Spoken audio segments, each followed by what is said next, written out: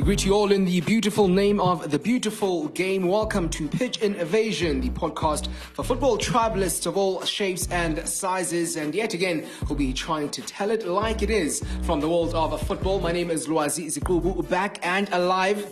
I'm Kola Makwaza. Not in a good mood today. I'm coming through like Gattuso today. Please watch out. Why shortly. Emeka Nyadike here. As always, Alisson can make mistakes, but Liverpool's still on top. I know the guys don't like to hear about Liverpool, goodness, but hey, you know that what can we do? Liverpool in his opening. What can we do? Liverpool goes into the international break on top of the table. Excellent. It's not about top of the table in September, Mika, as you know. It's about top of the table come May. They were there, and then somebody slipped. Oh, yes. Someone slipped. And then was a Crystal Palace that did a number on them when they were leading. So and, that was a long time ago. Suarez cried. Yeah. Shame. That was way before Brazil 2014. We've already had Russia. Come on. But it's still very fresh in memory. Very fresh in memory. What will be fresh in Manchester United fans' memory is the second win of the season, which gave Jose Mourinho a bit of some time to breathe. It's been quite a while since we've seen Jose Mourinho smile, but he could afford to get one over the weekend. Listen, if you want to call beating a poorly Burnley side, then, breathe if all you want. He was asking for respect last week, so, did he get his respect? He beat Burnley. Look, I thought Burnley would put up more of a fight, I must be honest to you. United didn't play well. And I was quite surprised by a few, in fact, the starting lineup by Mourinho, which was more attacking than what I would have assumed you would have brought coming into this game. But nonetheless, they got the 3 points. Could you imagine at this stage of the season, we'd be saying Manchester United got a much needed 3 points. Does he have a choice? Because one thing is to moan, is to ask for respect. You've got to earn it. Yeah. And I thought, he put out a team that was out to win and they played to win. They probably met a Burnley team that wasn't primed for the kind of upsets that they usually cause. But credit to United for the win, and could have been more. And that's the point I do want to make. Mr. Lukaku. It's a point. Scored 2 goals, missed the penalty, but he even missed, I think, 2 more chances that were much not better. for the first time this season as well. And that's the point I really did want to make with United. Burnley is the type of team that will upset you if you come and you say, you know what, we're just going to contain and we're not going to give, we're not going to play to the best of our ability. They can beat pretty much any side, any big side that comes to Turf Moor especially, and says, we're not going to play, to the best of our capabilities. But if you go to a side like Burnley and you say, you know what, we're Manchester United and we are going to play the Manchester United way, teams like Burnley don't have a chance. And that's what I thought United did well over the weekend, is they went there and they were attacking. And Jose Mourinho, this is what happens when you play attacking football with the quality that you have at Manchester United. Hopefully he gets that message. And I know that coming out of the international break, United have got Watford away, and Watford are flying at the moment as well. Watford, we saw them, win 3 games. Yeah. No one was talking about them. Yeah. But then, when I looked at the fixture and they were playing against Tottenham, and I thought to myself, like, this Watford, I did say to him last week that it was difficult. It was a difficult game to call, and at the point, it seemed like Tottenham, had the upper hand. Yeah. But Watford showed just great tenacity. Yeah. I think the problem with Tottenham, they just didn't go to the next gear. They were sort of stuck on 2nd or 3rd gear. They didn't actually go to the 4th, 5th gear. There was no killer instinct. They didn't actually push on. Whereas Watford, once they got that equalizer, there was a belief that they could actually go on and win this. Tottenham's got a goal that, you wouldn't say was really a goal in the sense that they actually worked something out. It was a situation where it was an own goal, but it was also something where there were just too many Watford players trying to clear the ball, and then suddenly, it went through. But you see that Watford knew at that point in time that this wasn't a goal that they considered out of being playing second fiddle to Tottenham. So they came back into that game, and one guy who really surprises me a lot is Troy Deeney. And I'm not a fan. Sometimes Watford buys a lot of strikers and you think Deeney's going to go down the pecking order, but he's still there and he gives you quite a lot in terms of leadership and great. You know what my thing is with Dini, right? Look, at this stage of his career, he's not going to get a big move to a big club. So I think he's set on a club like Watford. But he gets the Premier League, right? Blue collar, hardworking, and backside up, head down sort of approach. That's what the Premier League needs in terms of sustainability. And that's why you've seen some of the more flamboyant players in the Premier League sort of don't last or, don't cut it because they don't have that work ethic that is required to stay in the Premier League. So somebody like Troy Deeney gets that. And that's why I think he's become a cult hero at Watford, because even if sometimes he doesn't score, I mean, Troy Deeney's not going to score 15 goals a season. However, it's the performance he's going to put in. And even the goals that he does score, he scored one against Arsenal. He scored now against Watford. I think he's also scored against United a few seasons ago. So there are those games where Troy Deeney will be the difference because of his attitude. So I'm not surprised that he's still, at Watford, starting, and he's going to go down as a cult hero. He's their Jamie Vardy in some ways, guy that, is loved by the fans, loved by the club, obviously loved in the city. So props to Troy Deeney, I must say. You speak of blue collar and the hard-working, the grafters of the English Premier League. Let's go on to Pogba. He's the more flamboyant of the players that are playing in England's top flight. And what happened over the weekend? Yes, we know that teams have got their designated penalty takers, but Lukaku sitting on a hat-trick. Pogba says, no, I'll take this one. He goes on to miss. Your take on that? You know what? For me, I'm saying this as if I was a coach, right? You have your designated penalty takers, as you said. But, guys, it's like in cricket.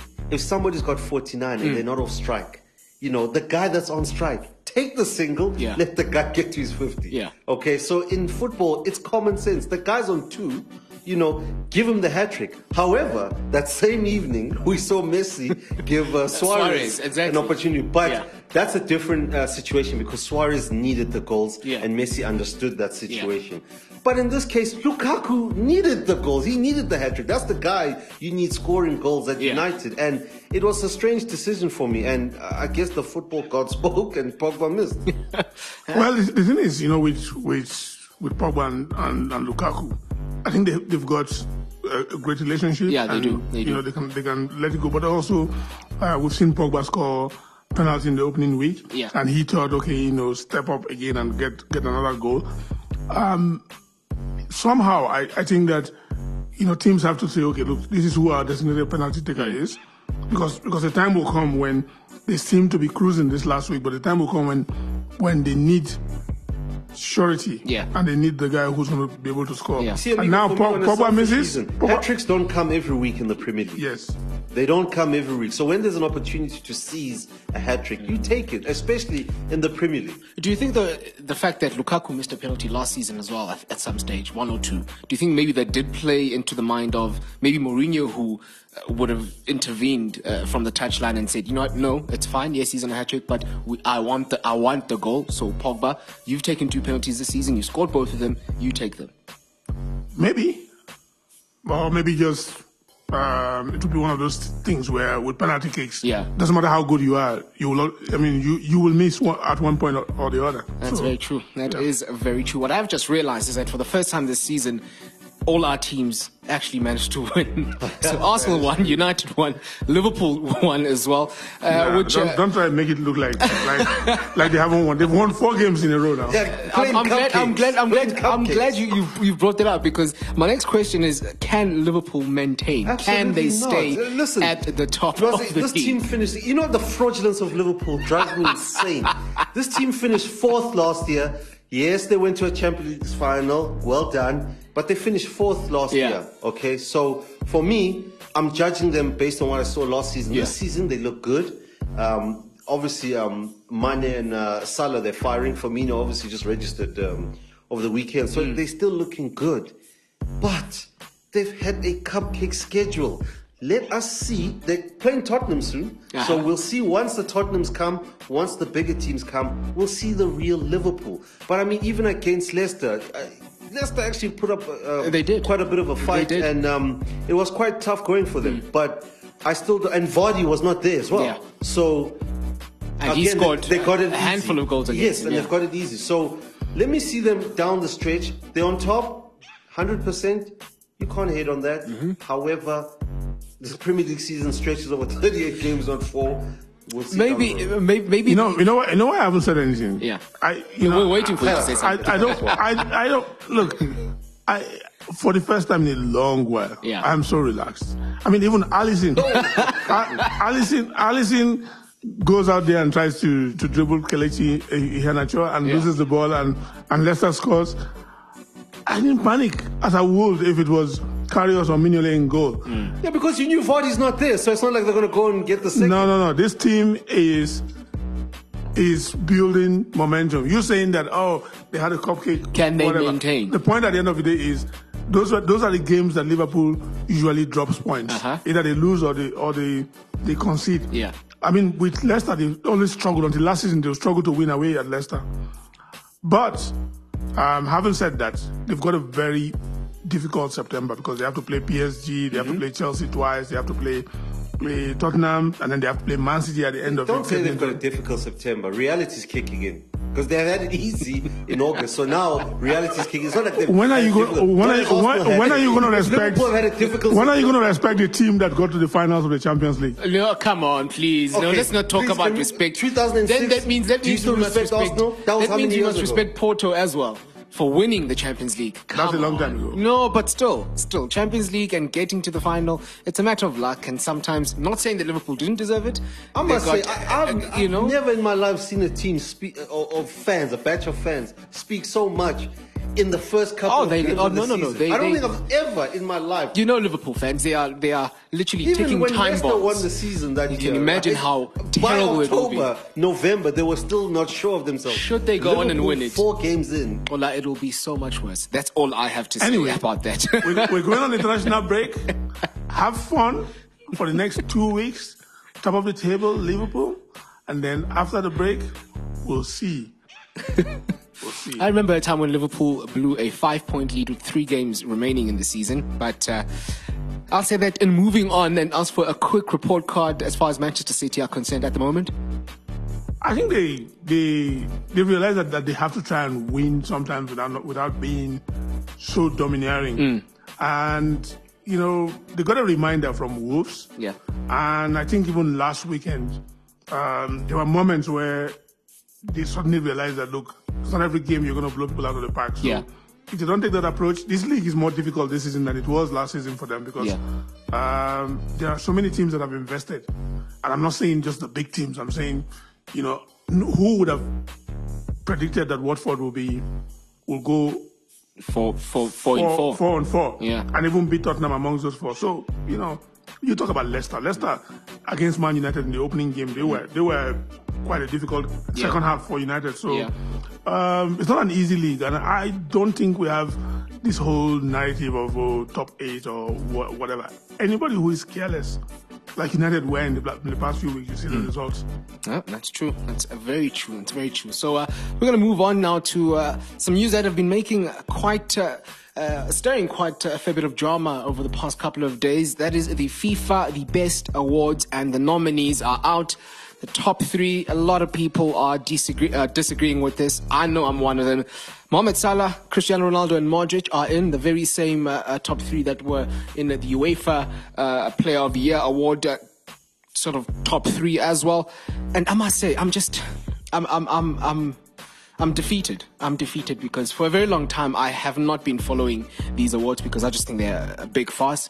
But this season or this year, they've just given me an even more of an incentive to just shun them again. I don't know if Mohamed Salah, Cristiano Ronaldo and Luka Modric were the top 3 best players in the world last season. I don't know. You're defeated. I'm disgusted. And I'll tell you why. Okay, because every 4 years or so, FIFA like convincing us that the World Cup year, the Ballon d'Or, the likely winner is going to be the World Cup winner, right?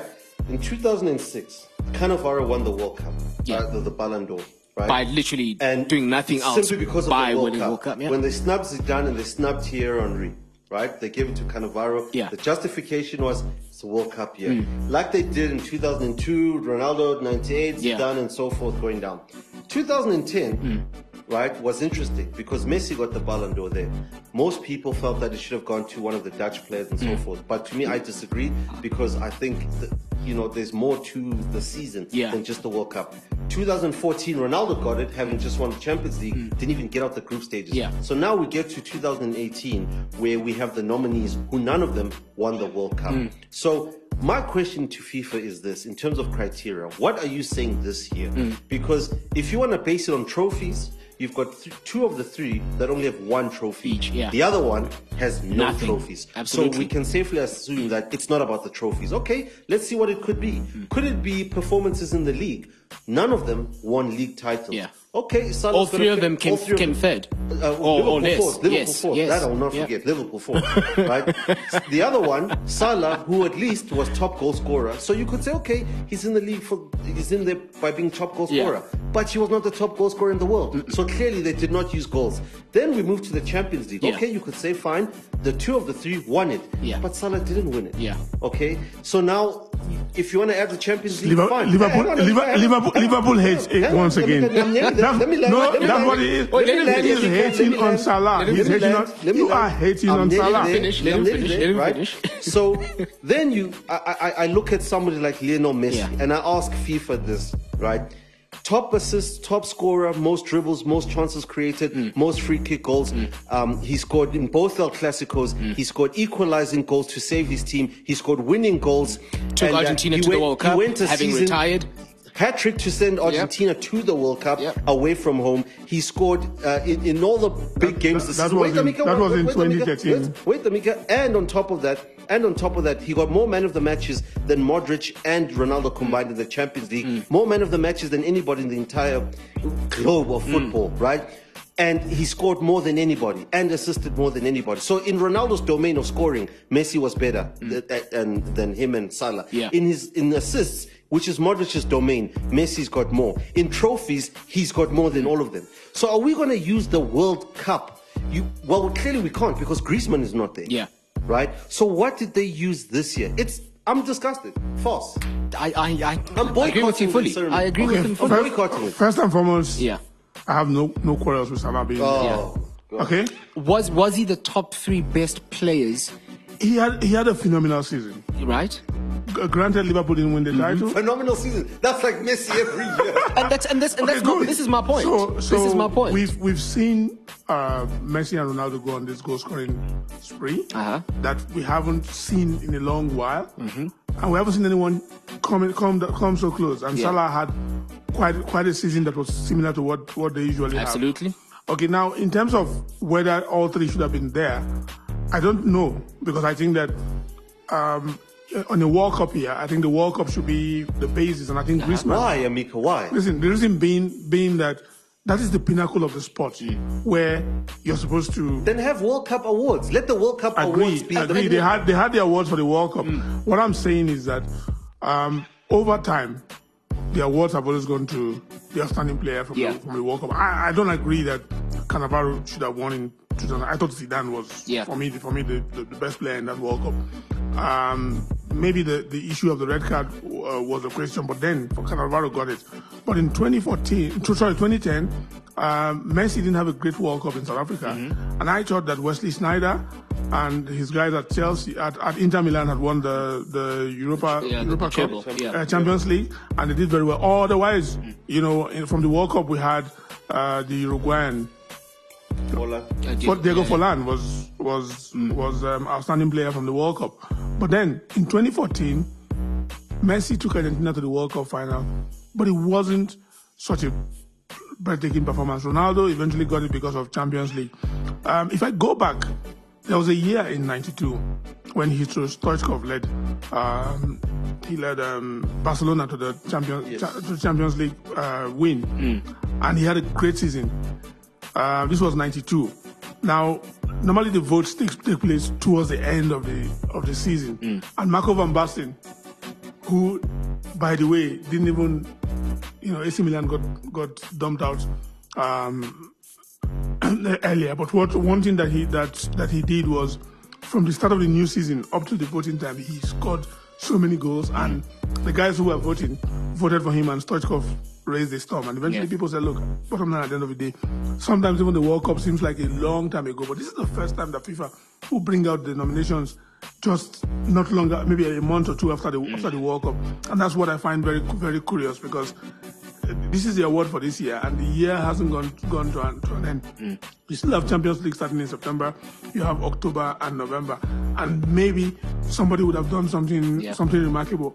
But if it is based on the World Cup and the Champions League, I thought, the World Cup should have been a bigger denominator. Yeah. And back to the point that you made about Messi. There's no way you have Ronaldo in there and not have Messi. It's remarkable. That's something absolutely remarkable. My thing with this, because Amika, right? Here's where I'm getting with this, Loaz and Amika, okay? Is that, to me, let's put trophies aside because Salah's got none. Yeah. Let's put goals aside because Modric has got none. So now let's base it on player performance. Yeah.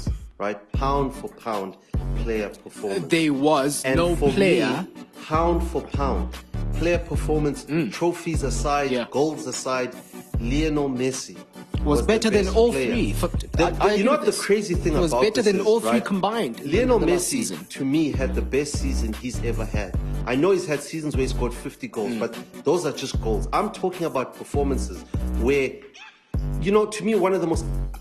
If I died tomorrow, touch wood I don't, right?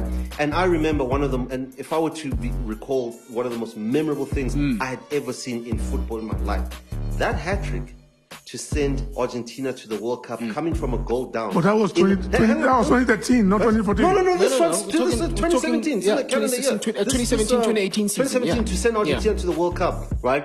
For me, that is one of the most incredible things I have ever seen. That's what in sport I'm saying. The FIFA award life, is right? is for the calendar year, not 2017-18. No. They said it's for 20. They said for what you call this 2017-2018. No, it doesn't make sense. It doesn't. I'm saying that it doesn't make sense. The reason why they cannot say calendar, the reason why it's not calendar, what you call this calendar year, is because they're judging on 6 months. That's not even. That's half a year, right? For me, it doesn't make sense because the previous award that they did took into cognizance 2017. Yes. And to me, Modric 2016-17 was better than 2017-2018. Can you tell me that Luka Modric played better than Kevin De Bruyne in the course of whether you want to use the year, whether you want to use 2017, I think 2018? we can all agree that he didn't. We all agree. He inspired Croatia to the World Cup final. Inspired Croatia, right?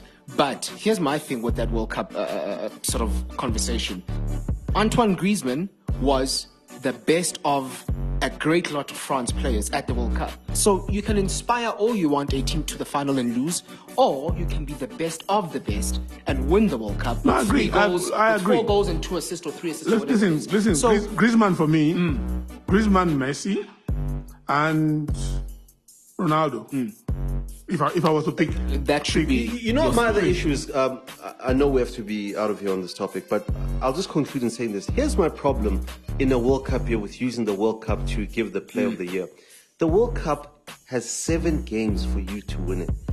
There are about some 40-something games in that season. Those are 7 games, or is the pinnacle? Is the pinnacle I of the agree sport. with you, right? It's the pinnacle.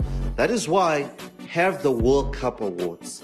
But in the context of the season, then we might as well throw away what's happened leading up to the World Cup and just worry about that. Because here's a scenario. What happens if one day South Korea win the World Cup and with players, majority of them playing in the K-League in South Korea, right? Would you be happy to say the best player in the world came from that league? Give them the award. I think we had one guy from Godfrey Chitalo from Zambia. Scored over 100 goals. That little saga. And people don't agree because he's some unknown guy from Africa, but that's how it is. I think we all agree that the list for the FIFA Best Awards, the 3, is shambolic to say the least. The fact that literally the best player, I wouldn't say shambolic. I wouldn't say shambolic. Mohamed Salah is not shambolic. He's a good player. The best player in the world over the last season is not in there, which is just amazing for me. But we're going to stick with European football, and we were going to touch on Ronaldo and Who votes? That's actually a good question, yeah, Amika. yeah. Yeah, so that's what you Maybe say. maybe we can that can be our homework for next episode. We can come up with a list of who votes and find out exactly how it is that they came up with these three names. But they will be named, I believe, at the end of the month. The winner of the FIFA Best Award. It could be Ronaldo, could be Modric, it could be Salah. I think if sanity does prevail, I hope it's going to be Modric. I hope it's Salah. There's absolutely no basis for giving it to Mohamed Salah. But anyway, we were going to touch on Ronaldo and his goal drought that continues over in Serie A. Bale and Benzema seem to have found a new lease on life at Real Madrid in the absence of Ronaldo. But I think because of time, we're just going to touch a bit on the UEFA Champions League draw. I guess I'm going to speak to you, Emeka, because our dear friend here is not in that Champions League. Where are you guys playing? Can I tell something? Do you know why I watched the Champions League draw? On Tuesday, because I wanted to see who's going to finish third and join us in the Europa League. On Tuesday and Wednesday, what are you going to be doing? To see who's going to finish third out of all of you to join us. There's nothing to say about the Champions League. If we had a Europa League segment, we'd touch on, but there's nothing for you to say. Go ahead. Emeka, Champions League draw, Liverpool, difficult group. United, difficult group. Spurs, difficult group. I don't think it's a difficult group. I mean, we don't think it's going to be the most competitive Europa League season. We were in the Champions League finals last year and we've won it how many times? 5 times? Oh my! PSG has never won it. Wow. Napoli has never won it. Here's my point. Napoli queried UEFA to say, what is this whole thing that you did that suddenly Liverpool ended up in our group? And I agree with them. I agree with them. There's no way Liverpool should have been in that pot 3.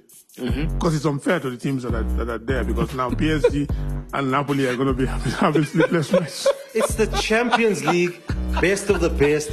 You play who you chosen to play. Liverpool.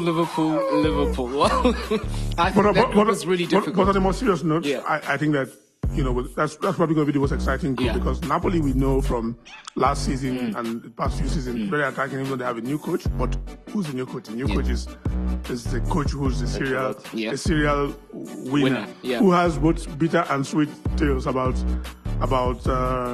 Liverpool. Sorry, about Liverpool, because he lost and he won. And then, he's got to play against PSG. So that's the subplot in that group is really interesting. Other than that, I think the other groups, fairly, predictable. From an English point of view, it's difficult. It is difficult. That Tottenham group, Inter, Barcelona. They have to go. That's going to be really difficult. Tottenham has to go to Barcelona. We've seen them match up to Juventus. And Real Madrid last season. We've seen them also with Real Madrid. It'll be interesting to see how we just saw them against Watford as well. I guess that's I'm just saying. When they beat United the previous week, we all thought there was something to this Tottenham. But now, going on the back of this Watford game and going to play against Barcelona, it's not going to be quite.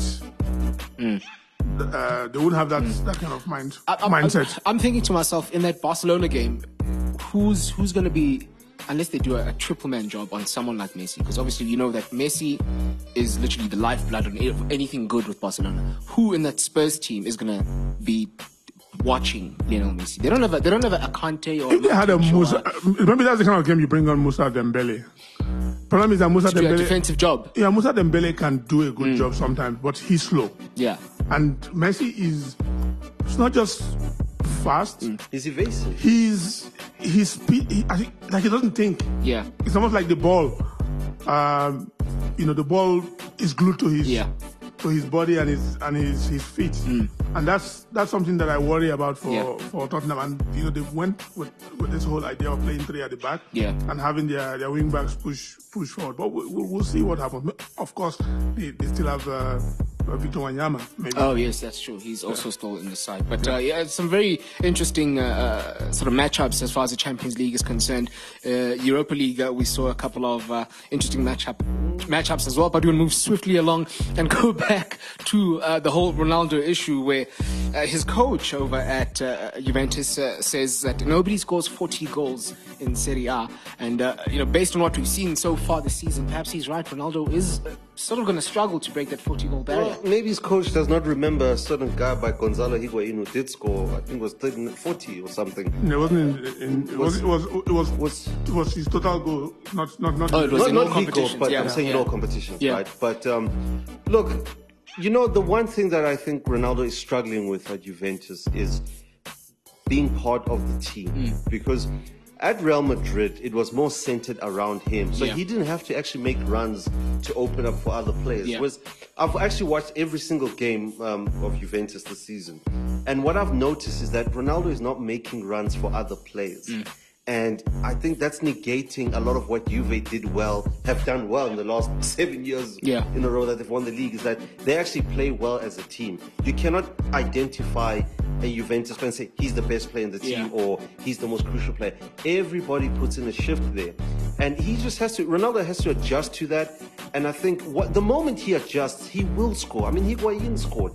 Mandzukic is scoring. Has scored, I think, in every game now. So once he gets to that understanding that, listen, there's something you might have to sacrifice ego-wise in terms of wanting to be at the end of every single play.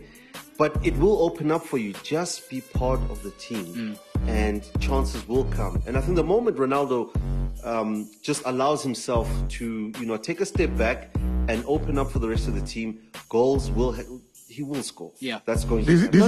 This is one instance where I'll say I don't think there's a cause for alarm. Ronaldo just needs to score one goal and then the rest of it will come. It's a new league, it's new teammates. He will adjust. He also needs to understand that, when you play with other people, it doesn't have to be about you all the time. He can create chances. I mean, I was looking at the start from last weekend. Mohamed Salah and David Silva, they've both created 13 chances, more than anybody else in the league. And people focus on what he's missing. But Ronaldo is not doing that. He's not creating enough chances for his teammates. He needs to see maybe he can provide some kind of decoy. And then eventually, when no one is paying attention, he'll get his goals. But what we've seen in the past, whenever we try and criticize him, like even last season, he started out and he wasn't scoring goals. And then suddenly, once he started scoring, he scored more goals than everyone else. So Champions League is coming, and Ronaldo might just find his range. World football has told him that it's good, it's fine for him to just score and not assist or do anything else. So hey, look, I'm sure he's gonna find the back of the net. But perhaps, as Kola does put it, Juventus are a bit more of a team-centered outfit.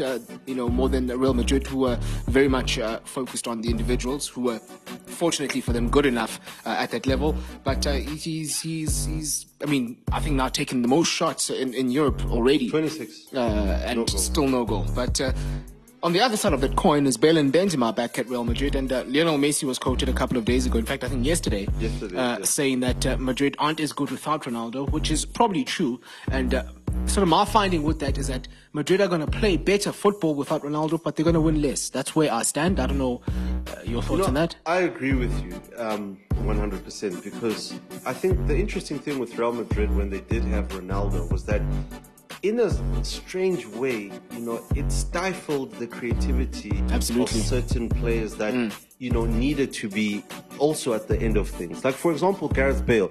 Gareth Bale is capable of 40 goals a season. He's more than capable of that. But when Ronaldo was at Real Madrid, in the period that he was there, the problem was that Bale often had to look up and see where Ronaldo is. It was the same with Asensio. It was the same with Benzema. And I don't think that, as much as they did win 3 Champions Leagues in a row, that is, you're always going to win when you have Ronaldo on the field. Let's not get that twisted. Yeah. It's just the aesthetic play. This season, Real Madrid are actually playing some darn good, beautiful they look football. very good. It's good to watch. And I think now that Ronaldo's gone... Messi says otherwise. He says... Well, I don't know if he's been watching. It's not like Messi's going to come out and say, actually, these guys suck. Now that it's not he's going to say that. I think he misses Ronaldo. You think so? Yeah, I think so. He does. Well, that whole sort of partnership has been broken, and I don't think it'll ever be partnership. Whatever it is that they had. I don't want to call it a rivalry, because I think it more influenced the one player than the other. But whatever it is that they had, I don't think. Again, I think the one pushed the other. or the other was pushed by the other's performances. It wasn't a two-way thing. But that's pretty much all we do have as far as Ronaldo is concerned and European football. We're going to take a bit of a breather when we come back, focus a bit more on South African football. Of course, the past weekend belonged to the MTN 8, and we know who's through to the final. More on that when we come back. Only SuperSport can put you in a front row seat to the best football leagues this season. Catch every Premier League, UEFA Champions League, UEFA Nations League, AMSA Premiership and La Liga match live. And now it's the only place to watch every minute of the Serie A on SuperSport 9. Get your front row seat and watch all the football that matters. Only on SuperSport. Welcome back to Pitch Invasion. We've just had a look at European football. It's the turn, though, of South African Diski, as we call it this side. And the MTN 8 semi-finals are a thing of the past, and 4 has become 2. And as far as Emeka is concerned, it's the 2 that he always thought was going to be there. Has a guest never been so... For once, this is not Liverpool, man. Give credit. Wow. Okay, now I'll give you credit. You call that. You call that. But why did you actually say that? Why did you before you even saw the second legs? Why did you actually say Cape Town City and SuperSport United in the final? I saw both games.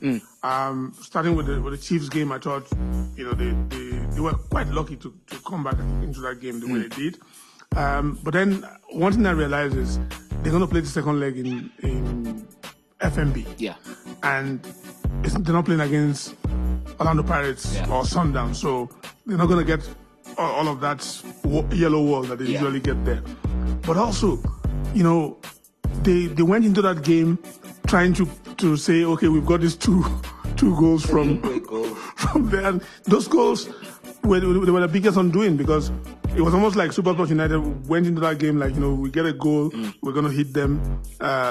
If they score again, and Do you think how matters sort of transpired in the league game during the week, where Chiefs were 2-0 up and then late, conceded 2 goals and then ended up drawing, which meant they still haven't won this season? Do you think that played a role? They've had a terrible season in the league, and we always thought it was better off for them in the cup because of how they took out Frisbee Stars. But playing against SuperSport United actually have become such a good cup team. Yeah, that's very true. And they've also gone on a run. They've won, I think, four games on the trot now. Since they lost the opener to Cape Town City. And that's something that they have going for them. And quite unfortunate for Chiefs, because a win in this game would have given them a lift. But right now, it kind of sums up the entire season of how terrible it is. And for Sundowns, I knew that there was no way they'll play. The big mistake they made was resting players for the first game and hoping that Cape Town will come into the second game. And, the one thing we saw with Cape Town City, they had a 1-goal lead. Even though they considered a goal, they came into that game and defended like they did a job. Like they were Italians. They did a job. At the point that I remember that Benny McCarthy had played under Mourinho at Porto, so maybe he learned something. But I mean, I think Sundowns pretty much were in the same sort of mind space as Kaizer Chiefs. They were knocked out of the CAF Champions League midweek, so to bounce back and immediately focus on another high-stakes game of football. I mean, if there is any team in South Africa that is capable of doing that, it is Sundowns, but this time didn't quite work out. I think maybe the CAF commitments are slowly starting to take a toll on. I know the players also take a toll, but maybe on Pizza in terms of his tactics, because I can imagine, every week you almost have to plan a different strategy, how you're going to approach it. And, league games and cup games, the strategy is different because the psychology also, comes into play. Yeah. Because in a second leg game, you have to switch the players' mentality from being down and knocked out in a cup the following week. And then this week they have to come back and re-motivate themselves to get 2 goals against a stubborn defense. And I think that may have probably, was a terrible week for both them and Chiefs. It really was a terrible week, and I'm sure it's one they will want to forget really quickly. But let's talk about the 2 sides that are through, though, to the final. SuperSport United, Cape Town City, yet again through to the final. And you know what? As much as young as Cape Town City are in South African football, they've shown that when it comes to games that matter, they've got what it takes to get over the line. And I have to give a lot of credit to Coach Benny McCarthy for that. Absolutely. I mean, look, Benny has done well. And it's one thing, you know, I mean, look at Pitso. He played in Europe. Sometimes people forget that these players or these coaches who come from very good background. Because when you play for some of the top teams in Europe, you get, so beyond your coaching qualifications, there are moments in games where you remember, you know, at certain points in your playing career, what did your coach tell you? You look at a player, for instance, like George Weah. If you became a coach, you know, this is a guy who played under Wenger and played under a few coaches, and that's something that we've seen with Benny.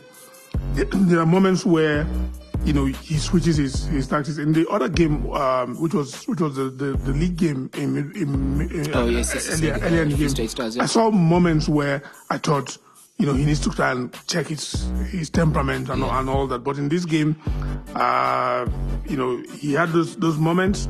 But in the second half, when he needed to rally his boys, you could see that there was a tactical discipline, which he tried to instill there. I'm hoping that we can get Stephen Pina, Bradley Cannell, and a few more of them back in the league, and then ultimately, you know, we get a much wider pool of younger coaches with good talent. But credit to Benny McCarthy, he's gonna have his hands full when he plays against SuperSport United in the Cup final. It's a fantastic point you do make that about you know, the Stephen Pinas and the Bradley Cannells, all those young coaches coming in and filtering back into local football. Caetano Tembo through to the cup final as well, and I want to ask you, Ola, for your predictions, because last season it was SuperSport United that won the title. They're back trying to defend it this time. Do you think Cape Town City can actually do the job?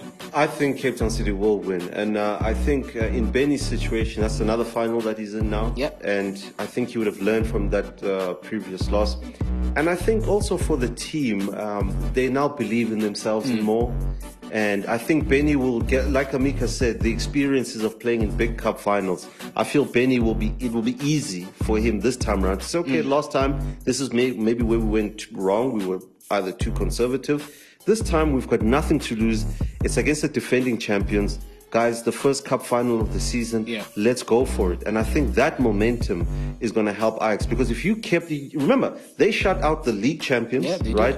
Who just come off continental duty. So for them, you know, how can you not be motivated that you can't beat any team in a once-off game when they held off? SuperSport United are probably one of the most consistent cup teams in South Africa in the last few seasons. So, and Caetano, you know, he did well when he was briefly in charge the last season and playing in Africa.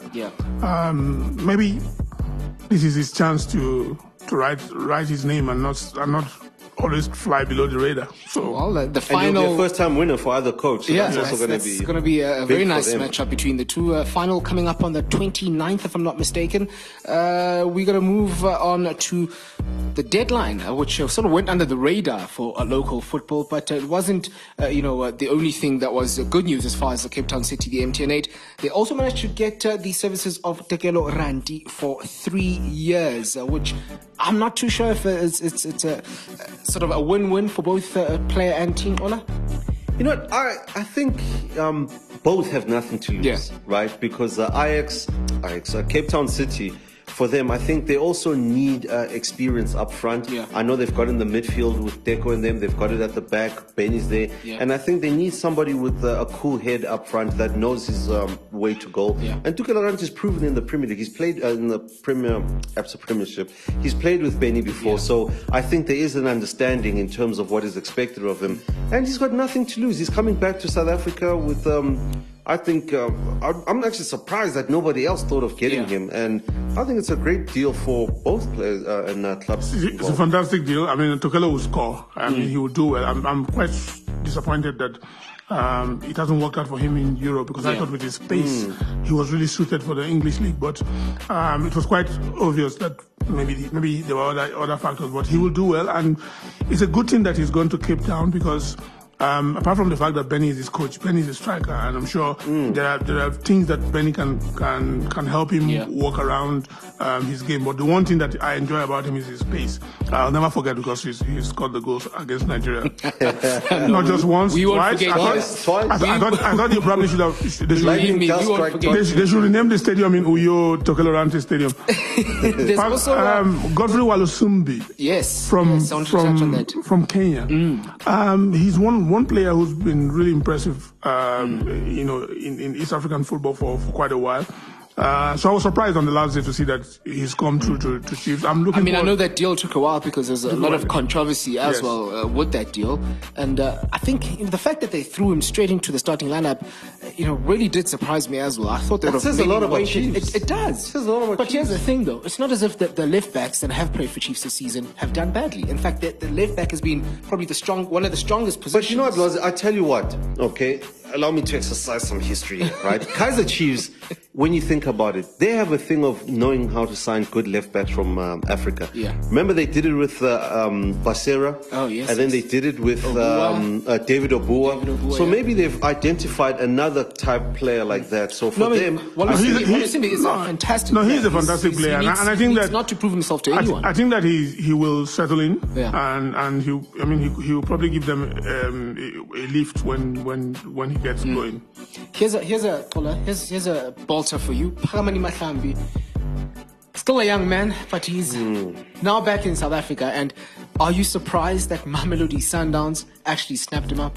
Am I surprised Sundowns with the most money? No, but I'm surprised he came back to South Africa, and I'll tell you why. For me, when I look at Phakamani, I think the guy's got all the ability that he should be in Europe somewhere. He should be right now in playing in a top division somewhere. And I tell you why I don't like this move, because you've just played well in the Absa Premiership, right? I wouldn't say dominated, but you've made your mark. You've planted your flag. Would it not be time for you to then, after Al Ahly, let me go plant my flag elsewhere?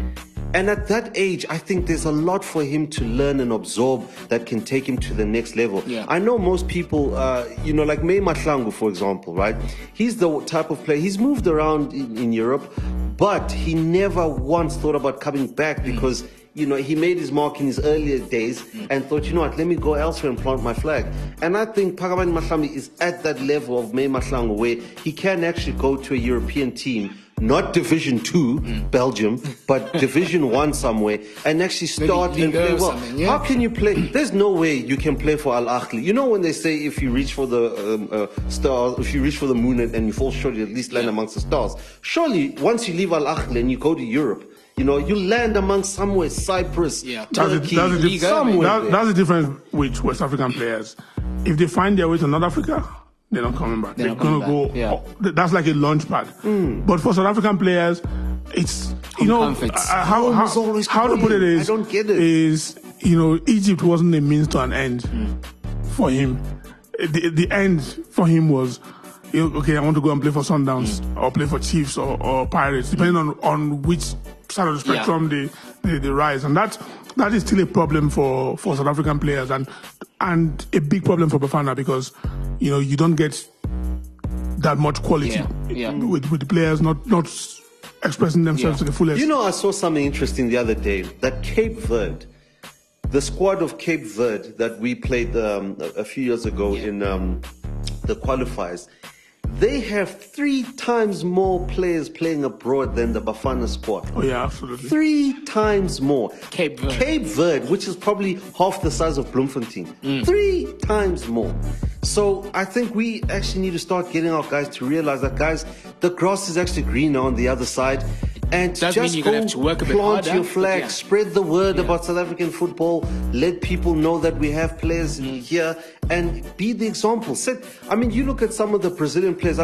Pele never went to Europe, right? Ever. He went to the States. And that was late in his career. But after that, you started seeing Brazilian guys actually say, you know what, let's try our luck abroad and let's plant our flag as Brazilians and let's bring our style. Yeah. Before you know it, which top team doesn't have a Brazilian player in it? So Nigeria, Amika can attest to this, Nigeria, they have players Everywhere. I mean, every corner of the world. Post World Cups. Yes, all the players moved. So, I mean, William Troost-Ekong, the centre back, he's gone to Udinese and he's doing quite well. Yeah. Leon Balogun went to Brighton from Germany. So a lot of them players, even the guys in Turkey, some of them moved. There were good moves for all of those players. So I still worry, but I hope for the sake of Bafana, we get a few more players go out to Europe to strengthen and get some experience. Let's quickly talk about Bafana and expand a bit more as far as the program is concerned. For them, they're up against Libya this weekend in the AFCON 2019 qualifiers, and already the week is still very fresh, but they've been struck with a couple of injuries. Bongani Zungu and Themba Zwane not available. How much of a knock is that to Stuart Baxter's plans? Well, add Hlompho Kekana to that list as well, because he's also not available. Yeah. And that's a massive loss. I mean, those are, if you were to do a top 10, those three would be in the top 10. Yeah, I think also Lebo Motiba, Dean Foreman and Bradley Krobler, still question marks about what are their about their fitness. Yeah. It would be a shame to lose Krobler as well, especially he's hit a good solid vein of form. Yeah. So not good news to start the week for them. But as far as Libya are concerned, how much of a challenge are they to Bafana's ambitions of making it to Cameroon 2019? They are what you call a dark horse. War torn, all their players. So for the most part, they haven't been playing their games in Libya. My worry is the tendency for Bafana to always look at these rankings of team and say, okay, this is not a team that they want to play with. They just have to sit up. Otherwise, that win against Nigeria will suddenly become not important. Yeah, and they don't want to be or find themselves in that position. It is, of course, the international week for a week or two, if I'm not mistaken. And what we do have is the inaugural UEFA Nations League, which will be pitting pretty much the biggest nations in European football against each other. It's like a mini European sort of championships, if you want to put it that way. Emeka, please give us a bit more of an idea of what this championship is all about.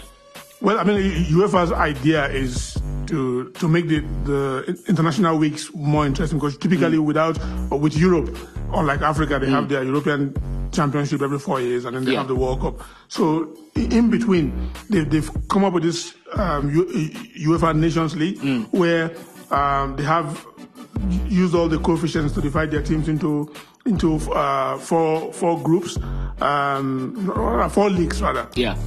A, B, C, D, and then each of the leagues have 4 groups. Some have 3 teams, some have 4 teams, and then they've got an institution where you award points. So it's almost like you're playing in the Champions League. And then they have what makes it more interesting is that they have relegation and promotion. So the teams play home and away over the months of September, October, November, which means every international window they play 2 games. And then the winners of the groups from Group A, runners up from Group B, C, D, the B, C, D group winners and promotion to the top league, while the teams who come bottom from A, B, C get relegated.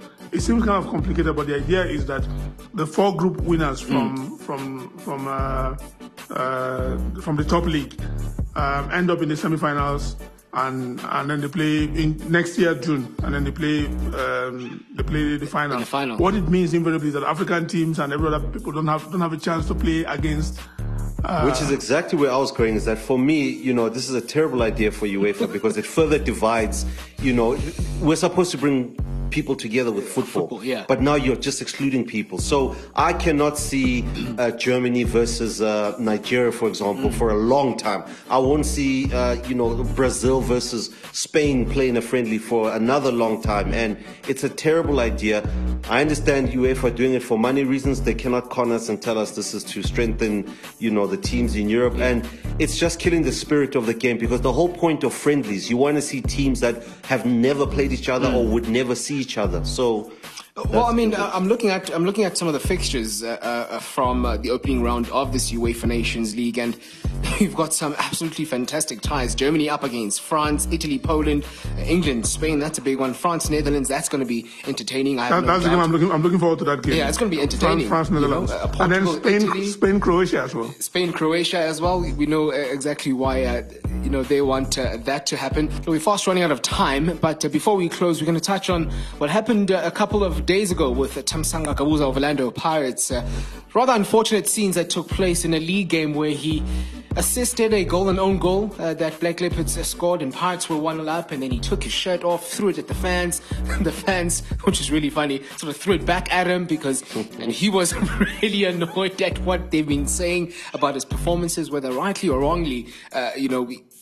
Let's be honest, he hasn't been performing up to scratch of what an Orlando Pirates striker, should be performing. And let's not forget, he's also a Bafana striker as well. But what sort of transpired after that, Paula, not pretty at all. And him sort of walking off the pitch, the players trying to stop him from doing that, having an altercation with the coach, and then having an altercation with the fans again. It just wasn't pretty from a Gabuza point of view. Look, it wasn't pretty, but I'm not against Gabuza in this situation. How so? How are you not against that? Everybody's got the right to express themselves. I mean, didn't Eric Cantona express himself? he's a club legend at United. Nobody, villainizes him for that incident, So, he was a bit frustrated, and could be his performances, also the fans booing him, and I don't see anything wrong with that. Like I said, Eric Cantona, right, damn near karate kicked somebody, and he's revered as this great icon, one of the greatest Premier League players. Eric Cantona Gabuza didn't kick anybody. Listen, Eric Cantona, he was performing, was scoring goals and performing. Yes, but Gabuza was very unprofessional. His actions, and that's not the image you want young kids to have when they watch a professional player. Yeah. That is very unprofessional. Yes, he's apologized, and I hope everybody forgives him, but... Let me ask you a question, Amika. What was worse, what Sergio Ramos did or what Gabuza did? We're talking about Gabuza here, and Gabuza Gates. And what Ramos did? What was worse? Do you know what I mean? Gabuza did not harm anybody. He did not I have to change that team's fortune. Is Gabuza a striker? We'll leave you with that question. We'll leave you with that question, and maybe we'll answer it when we come back for another episode. But that's all we do have for episode 5 of Pitch Invasion. We've covered pretty much everything as far as world football is concerned over the past week.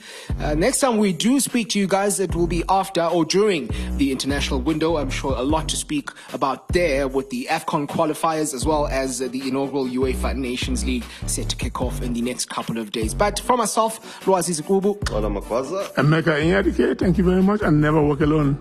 Oh, goodness. Bye for now.